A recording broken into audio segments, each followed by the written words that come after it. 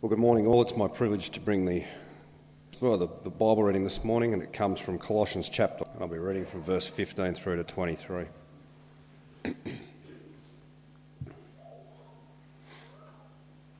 He is the image of the invisible God, the firstborn of all creation. For by him all things were created, in heaven and on earth, visible and invisible, whether thrones or dominions or rulers or authorities. All things were created through him and for him. And he is before all things, and in him all things hold together. And he is the head of the body, the church. He is the beginning, the firstborn from the dead, that in everything he might be preeminent. For in him all the fullness of God was pleased to dwell, and through him to reconcile to himself all things, whether on earth or in heaven, making peace by the blood of his cross.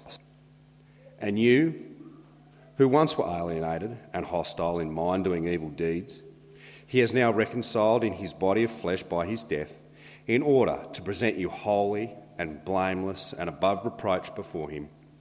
If indeed you continue in faith, stable and steadfast, not shifting from hope of the gospel that you heard, which has been proclaimed in all creation under heaven, and of which I, Paul, became a minister.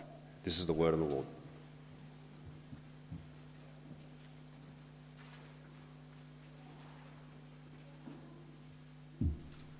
Thanks, Phil.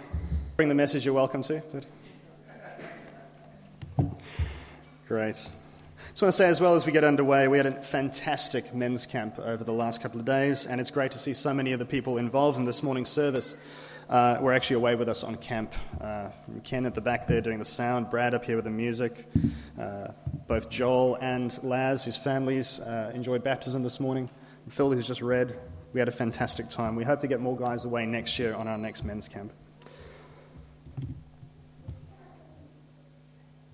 And also, just as we get underway, we had a baptism service today. Next week, we've got a membership service, which is another very exciting time. So do be with us to enjoy that and to encourage those who are professing faith publicly and committing to us as a church family as we commit to them.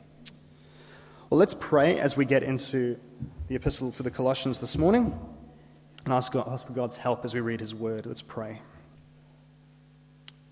Almighty God, please be generous to us, your servants, today. Bible, please open our eyes that we may behold wondrous things out of your word for the purpose of living it and keeping it. And this we pray for Jesus' sake. Amen. Now, some of you might know when I was a student, I lived in London, and when I was studying, I worked part-time at a small optician shop, a little boutique optician shop, just around the corner from the famous department store Harrods. And it was one of those little shops that was tucked away, but the favourite haunt of a number of famous clientele. We had owners of Formula One teams among our clients. We had musicians and actors and other socialites and celebrities, Middle Eastern royalty. It was quite an interesting place to work. I met all sorts of interesting people. But one day, an Indian family came in to buy glasses from us. A number of the members of the family had their eye tests done. They bought their glasses. When it came time to pay, an elder member of the family stepped forward. He was very well dressed, but in a kind of understated way, very unassuming, very kind, gentle. Handed me his credit card to pay, swiped it through the machine, and they went on their way. And of course, only afterwards did I discover who Mr. Tata actually was. Ratan Naval Tata was at the time the chairman of the Tata Group of companies. You've probably heard of the Tata Motors Group who make cars. Well, they also own Jaguar and Land Rover. They also own Tetley's Tea and all the Starbucks coffee shops in India. Mr. Tata was the chairman of that group. He was also the recipient of two of India's highest civilian awards. He's also the first Indian gentleman to pilot an F-16 jet fighter. His company, one of the biggest corporate groups in the world, has interests in finance, steel, motor vehicles, consumer products, catering, engineering, hotels, logistics, real estate, and airlines, to name a few. In 2020, they posted a revenue of $106 billion and employed 750,000 people. And actually, Mr. Tata was well known for his humble and unassuming character. In fact, and here's a picture, he regularly flew economy class on the airlines owned by his company. Someone managed to grab a selfie with him there. And here was I, standing next to him holding his credit card. And I had no idea who I was standing next to until much, much later. I had a suspicion he was someone important, but I quite literally had no idea. Now, in our Bible today, Paul wants the Colossian believers to stop for a moment and think about the Jesus they know. Consider who he actually is. This part of God's word wants us to look beyond the baby in the manger, the Jewish carpenter's son, the itinerant preacher and miracle worker, the man upon the cross even, and see him as he actually is. As the whole story of the Bible reveals him to be, the supreme head of everything. It's been said that, Colossians and Ephesians, they kind of go together in the Bible. They're very similar books. But where Ephesians is about the church of Christ, the book of Colossians is a bit about the Christ of the church. He is the supreme head of everything. And here in our reading today, the Bible wants to blow any small notions that we have of Jesus out of the water and to replace them with an accurate and massive and majestic view of the Jesus who is God himself and heir of all things now and forever. And so that's what we're going to do today as we get into this passage. Now, I know we do this every week, but to know where we've come from, stories so far, we've been surveying the message of the whole Bible this last term to see how it helps us understand Jesus, how the whole Bible actually is about Jesus from its earliest pages. Who he would be and what he would do is promised as early back as the first few chapters of Genesis. We find that God meets the first sin with justice, but he also meets it with grace. And he promises that he will provide a way for sin, death, and the devil to be defeated forever, so that God's people can enjoy being in God's place under God's rule and blessing forever. And that's really the message of the Bible. And so last week we looked at how Jesus' mission through suffering and death and resurrection is what ultimately proves that he is the Christ, God's promised King and Savior who would bring all this about. But we've got to remember that the Bible doesn't end at the Gospels. And that's because God's plan doesn't end with the death, resurrection, and ascension of Jesus. His plan and purpose is bigger than that, quite simply because Jesus is bigger than that.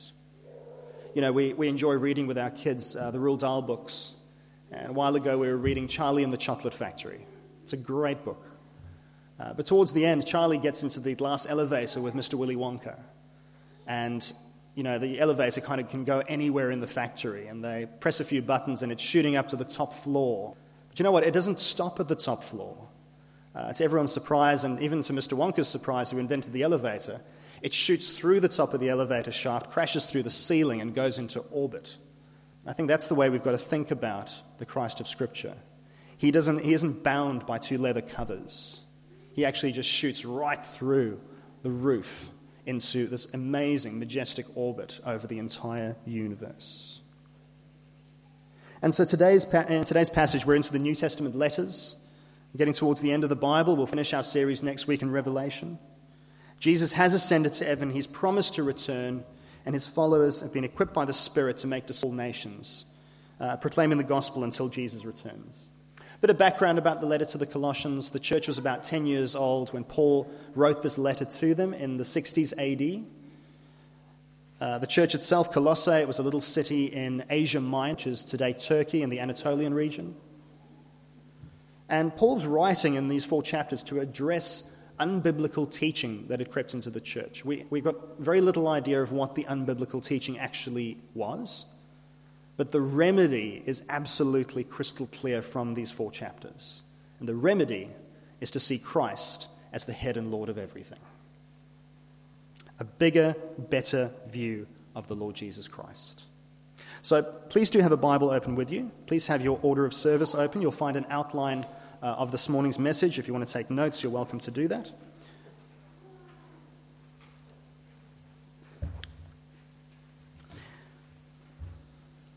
We're going to start in verse 15 of chapter 1. It was after greeting the Christians at the church in Colossae and sharing how he and Timothy had been praying for them, Paul gets right down to business, gets right down to talking about Jesus. So verse 15 that Phil read for us. Jesus is the image of the invisible God, the firstborn of all creation. For by him all things were created, in heaven and on earth, visible and invisible, whether thrones or dominions or rulers or authorities. All things were created through him and for him. He is before all things, and in him all things hold together. It's quite a CV, isn't it? And it can have us thinking, is this really the baby in the manger? Is this really the Jewish carpenter's son from Nazareth? Is this really the man dying on the cross? The Bible's answer is yes, it is. Yes, the Bible makes the audacious claim that this Jesus, this same Jesus, is in fact the eternal creator God himself, but revealed in a way that we can relate to and understand and see. And this is the only way I think we can make sense of the Jesus of the Bible. It's the only explanation of why Jesus can completely heal sick people, quadriplegics. He can tell them, get up and walk, and they do. It's the only explanation of why he can command demons to leave someone, and they're terrified and obey. It's the only reason that he can command a dead person to get up and live.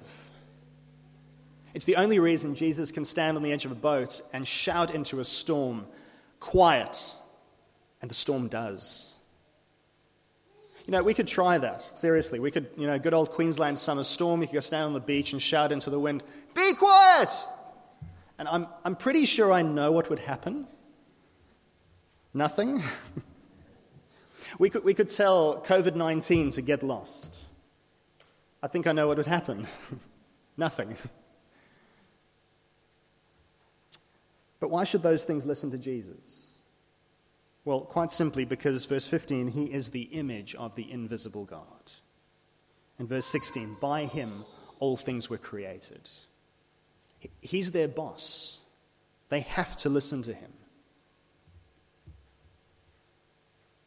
It's probably worth saying something here about the claims of Jehovah's Witnesses regarding these verses. You might have had a knock on the door by a Jehovah's Witness at some point, claiming that Jesus, yes, he's the firstborn of all creation, but he certainly is not God.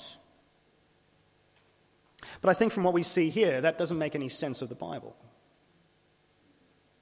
It doesn't make any sense of the things that Jesus said and did when he was on earth. And, these verses don't allow us to reduce Jesus like that to a created being. He cannot be the one all things were created and still himself be part of that all things. It doesn't make sense. All things cannot be created through him and for him if he is part of the all things. He cannot be the one in whom all things hold together if he's part of the all things. And so we've got to understand firstborn in verse 15 not as a sequential thing. This isn't the order of things created. It's not about that at all. Firstborn is about heritage and lineage. The firstborn son, by rights, inherits the father's wealth. It belongs to the father. And so in the same way, Jesus is the rightful heir of everything that belongs to God. And this explains then what Paul says next in verse 16, that Jesus is over and above and has authority over and owns everything, even worldly powers. And, I think this is something as Christians we need to stop and take note of. Because there's a lot of fear about powers and authorities and rulers and dominions in our world today. Christians are scared about the powers, visible and invisible, arising in our world. We fear visible things, various governments and political powers and the influence of big business and loud militant pressure groups armed to the teeth with ideological agendas. We fear them. And we fear invisible things, the kind of puppeteers we suspect might be pulling the strings behind the visible powers. secret societies, conspiracy theories, even Satan himself. Well, what does the Bible say? It says that Jesus is before it all, above it all, over it all, better than it all, and has authority over it all. And in fact, these things will come and go, but the world will carry on because it's held together only by Jesus.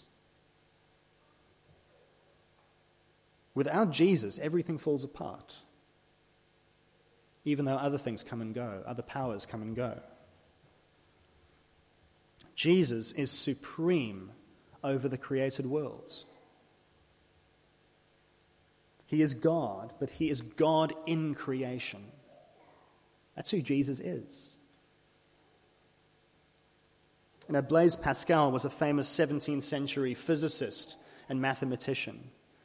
If you've ever pumped up your tires on your own, you might see a little HPA unit of measurement on the side of your tires. HPA stands for hectopascal. It's the guy who gave us a unit of measurement that we use for pressure even today. He was an important guy. He studied God's created world, and listen to what he said. He said, Jesus Christ is the center of everything and the object of everything. Not know him knows nothing of the order of nature and nothing of himself.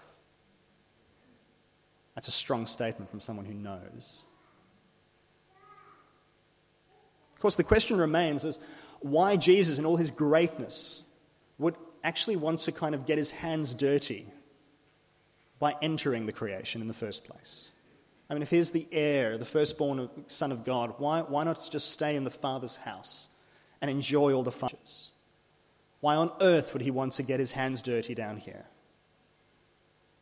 Well, it's because there was a plan, and the plan was not just for Jesus to be supreme over the creation, but for Jesus to be supreme over God's new creation. And so this is the second point in our outline for today. We're looking at verse 18 of Colossians chapter 1.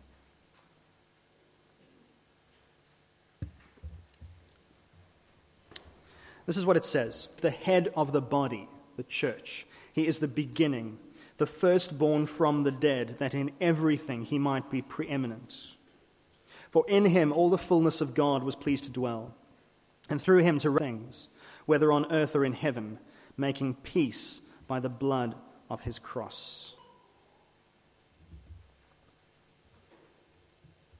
Now, it might seem a bit strange to suddenly drop the church in here. It makes more sense if we remember the church is not an organization or a building even, or worse, a business. We've got to remember the church is a body. And it's made up of everyone who God has saved and will save through faith in Jesus' death, resurrection, and ascension, all the way through history until Jesus comes. That's the church, what we sometimes call the invisible church. And Jesus is... So it's not actually saying so much about the church, it's saying something about Jesus. And you know, when we think about the head of the body, it's the one appendage that we will struggle to live without. People have limbs amputated all the time. A head amputation doesn't go very well usually. It's because the head is where everything else finds its center and motivation and control and all that kind of stuff. Jesus is the head of the body. The next sentence says, because he is the firstborn from the dead. It's the second time that word is used in this section. I wonder if you noticed that. Firstborn and firstborn. Must be important. Of course, Jesus wasn't the first person to rise from the dead. There's lots of other people in the Bible who were raised from the dead. Jesus himself raised them from the dead. But Jesus is the first one to be raised from the dead, never to die again. Raised to new life in God forever. And this makes him the beginning and head of God's new creation. As it says there, preeminent. And this is why he's described as firstborn. Remember, it's about heritage. Jesus' firstbornness here means that he receives something from God which belongs only to God. And he receives it by right of who he is. And the reason for that right is described for us in verse 19 and 20. That God's fullness was pleased to dwell in him. for the purpose of reconciliation. Now, in many ways, verse 20 is the key verse for this whole section. If you take nothing away from this, learn verse 20. Remember back in Genesis 3, sin put all of creation and human beings themselves at odds with God. That whole relationship was broken. The whole created order was put on its head. And because of sin, it meant that only God could provide the means to deal with the debt, to pay the debt. So the Lord of heaven pours himself into a human being, one of Eve's offspring. And that human being goes to the cross as a substitute sacrifice, suffering there for sin. And as his blood is shed, the debt is paid. And we are reconciled to God, and peace is restored. And of course, that human being's name is Jesus. Verse 20 also tells us the scope of Jesus' reconciling work. It says that his reconciling work takes in all things. It doesn't mean that every single person on earth is going to be saved. But what it does mean is that there's no place in the universe that is beyond the reach of this incredible saving work of Jesus. The end result of Jesus shedding his blood on the cross as the firstborn Son and image of God, it will also be the judgment and removal of all evil and the effects of sin in the world, and a new creation which is completely reconciled to God, a new universe which is complete to God. And so just as Jesus is supreme over God's creation, so supreme over God's new creation. And you know, what Paul's saying here in these verses, in these two sections, about Jesus being, on the one hand, supreme over creation, on the other hand, supreme over God's new creation, I think it's captured really beautifully in a line from that old song by Graham Kendrick. Hands that flung stars into space, to cruel nails surrendered. And friends, we've got to have that vision of Jesus. We've got to understand that that is who Jesus is. And so yes, he is supreme over God's creation. He is supreme over God's new creation. But then our third point this morning, and I've changed the heading for this one, just a heads up, he's also supreme over salvation. So if you want to scratch that out in your outlines and change it, you're welcome to. He is supreme over salvation. Have a look with me at verse 21. Who once were alienated and hostile, doing evil deeds, he is now reconciled in his body of flesh by his death, in order to present you holy and blameless and above reproach before him. If indeed you continue in the faith, stable and steadfast, not shifting from the hope of the gospel that you heard, which has been proclaimed in all creation under heaven, and of which I, Paul, became.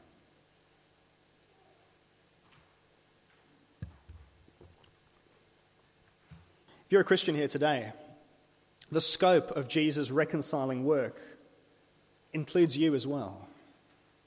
It doesn't just include the billions of light years of the universe. It includes you. Isn't that wonderful? Even though you didn't deserve it. Friends, every Christian was once a sinner, alienated from and hostile to God. And you know, that even includes, unfortunately, the kids we baptized this morning. That baptism didn't save them. And we're not just apathetic to God, not just agnostic, not just indifferent to God. It says there, hostile and evil before Christ saves us. And yes, the Lord Jesus Christ saves. And he saved you and me. And he has done everything necessary to do it. And you know, if firstborn is the idea that links the first two sections of this passage together, reconciliation is the idea that links sections 2 and 3. What is Jesus' goal, reconciling you to God? Well, there will come a day when Jesus will then present you to God, as it says there, holy, blameless, and above reproach. Above reproach means that no charge can be laid against you. and he will have done absolutely everything necessary to make you a part of the new creation, of which he also is the firstborn and the head, supreme. So you have been, if you're a Christian here, you have been reconciled to God by Jesus. You will, in the future, be presented to God by Jesus as holy and blameless. Well, what about the meantime? Well, verse 23, it says there, if, but we must realize it's not a condition of the success or failure of our reconciliation to God. It's not if we do this that, Jesus' work will be completed. That would make absolute nonsense of what we've just read about how supreme Jesus is in our salvation. It would make nonsense about the great saving work of Christ and even about the supremacy of Jesus himself. That the supreme Lord Jesus Christ has saved you and will present you to God one day, but you can still mess it up. That's nonsense. It doesn't make any sense of what is being said here about Jesus. It's no more an option than saying, great, Jesus has saved you, now you can do whatever you want. You'll see him at the end of the line. That doesn't work either, because if Jesus is supreme over your salvation, he's supreme over your life right now. And so what the Bible's saying here is that our past reconciliation and our future salvation will be shown to be genuine in the present by our patient, constant, faithful trust in the gospel. The gospel that the Lord Jesus Christ is supreme over creation, supreme over the new creation, and supreme over my salvation. And that he will save me fully in the future when he returns. Friends, being clear about the absolute supremacy of the Lord Jesus Christ in the Bible is critical if we're going to make any sense of what the Bible says about Jesus. We've spent a number of weeks unpacking what the Old Testament says about Jesus, about the promises about Jesus, that he is God's promised King and Savior, with his identity and mission being progressively revealed over thousands of years through God's dealings with his people Israel. So we finally get to Jesus in the New Testament, and Peter says, you're the Christ. You're the one we've been waiting for. But, there is still a danger that we can arrive at the Christ of the New Testament, maybe even in awe of the plan, in awe of the promises, but still fail to actually be in awe of Jesus. At risk of stating the obvious, have a look with me at that passage again, verse 15, from verse 15. I want you to follow along there, either on the sheet or in the Bible, and just listen as I read it. I'm going to read it wrong, but I'd like to make a point as I do this.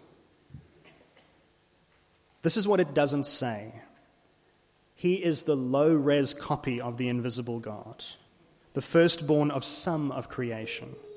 For by him some things were created in heaven and on earth, visible and invisible, whether thrones or dominions or rulers or authorities. Some things were created through him and for him. He is before some things, and in him some things hold together. He is the head of the body, the church. He is the beginning, the firstborn from the dead, that in some things he might be near the top of the pile. For in him the Son of God was pleased to dwell, and through him to reconcile to himself some things, whether on earth or in heaven. That's not what it says at all, is it? And what kind of a Savior is that anyway? It says over and over, all things, fullness. Because Jesus really is all that. But even if we can read the words correctly, we can still be in the danger of having a some things Jesus instead of an all things Jesus. A small Jesus instead of a massive Jesus, majestic Jesus. We can be Christians who can do the sums, who can get to Jesus from anywhere in the Bible, even from the most obscure apocalyptic Old Testament passages. But we can still be too familiar with the idea of Jesus to appreciate just who these things are pointing to. I'll be honest with you, I get very nervous around Christians who are in awe of God, or in awe of the Bible, or in awe of theology, but rarely, if ever, are in awe of Jesus. I think there are a few telltale signs of having a low and small and unbiblical view of Jesus. You know, when we talk more about Christianity than we talk about Christ. When we're more interested in knowing about Jesus than in knowing Jesus himself. When we want to see our world or our society subscribe to Christian values more than we want to see it ruled by Christ. When we allow him to reign over only some parts of our lives, maybe only Sundays, or over certain spaces like our homes, but not our workplaces or our classrooms. We have a low view of Jesus when we try to add to what Jesus has done by, earn God's favor by trying to do good things, by trying to be good people, do Christian things. We've got a low view of Jesus when we think about sharing the gospel as winning an argument or getting a point across or just stating a set of facts instead of introducing someone to the Lord Jesus Christ. Friends, because Jesus Christ is supreme over creation. He's supreme over God's new creation. He's supreme over the salvation of individuals. And only he is qualified and capable of fulfilling God's salvation plan, of reconciling someone to God, and finally presenting them holy and blameless before him one day. You might think you know Jesus, but do you really know Jesus? Do you know this Jesus? The Bible's clear. If you don't know Jesus the way Paul describes him in Colossians 1, then you don't actually know him at all. If Jesus isn't the greatest, biggest, most majestic Lord of all to you, then I can guarantee you haven't really understood who Jesus is. You might know Jesus or have a suspicion that he's someone really important. But do you know him as the image of the invisible God? I mean, it doesn't get any higher. Jesus is not one religious leader amongst many. He's not even in the same category as the Gandhis and Muhammads and others of this world. And if you do recognize him as supreme over creation and supreme over God's new creation, of which you can be a part, then the question for you is, has Jesus reconciled you to God and made peace between you and your Creator by the blood of his cross? Today's a great day to do something about that. We celebrated the gospel today in baptism. We're talking about the gospel right now. It's all about Jesus ultimately. Why don't you do some business with God today and submit to the supreme Lord of everything? Pray to him and admit that you're a sinner in need of saving. Believe what the Bible says about Jesus and confess him as your Lord and King. If you want some help doing that, you've got questions, talk to a Christian friend perhaps, trusted Christian friend. You're welcome to get in touch with us after the service or give us a call or drop us a line during the week. I'd love to help you on that journey to just see just how amazing Jesus actually is. But be very careful of having a Jesus that is too small. The Bible doesn't give us that option. The Lord Jesus Christ and the salvation that he achieves is bigger than we could possibly imagine. How about we pray?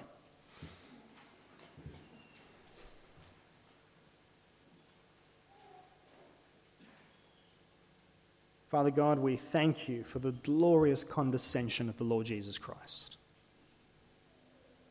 We thank you that he who is in very nature God didn't consider equality with you something to be grasped,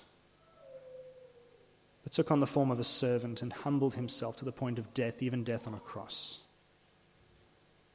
And Father, we thank you that you didn't leave him there, but that you raised him from the dead,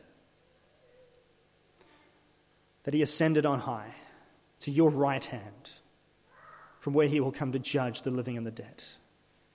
The King of Kings, before whom every knee will bow.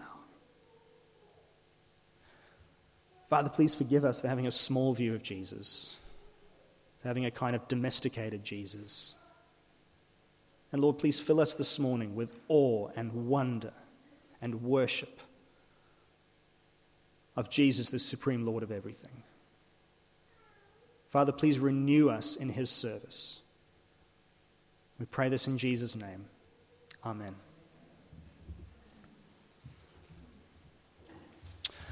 Well, friends, in response to God's word, now we're going to stand together and sing.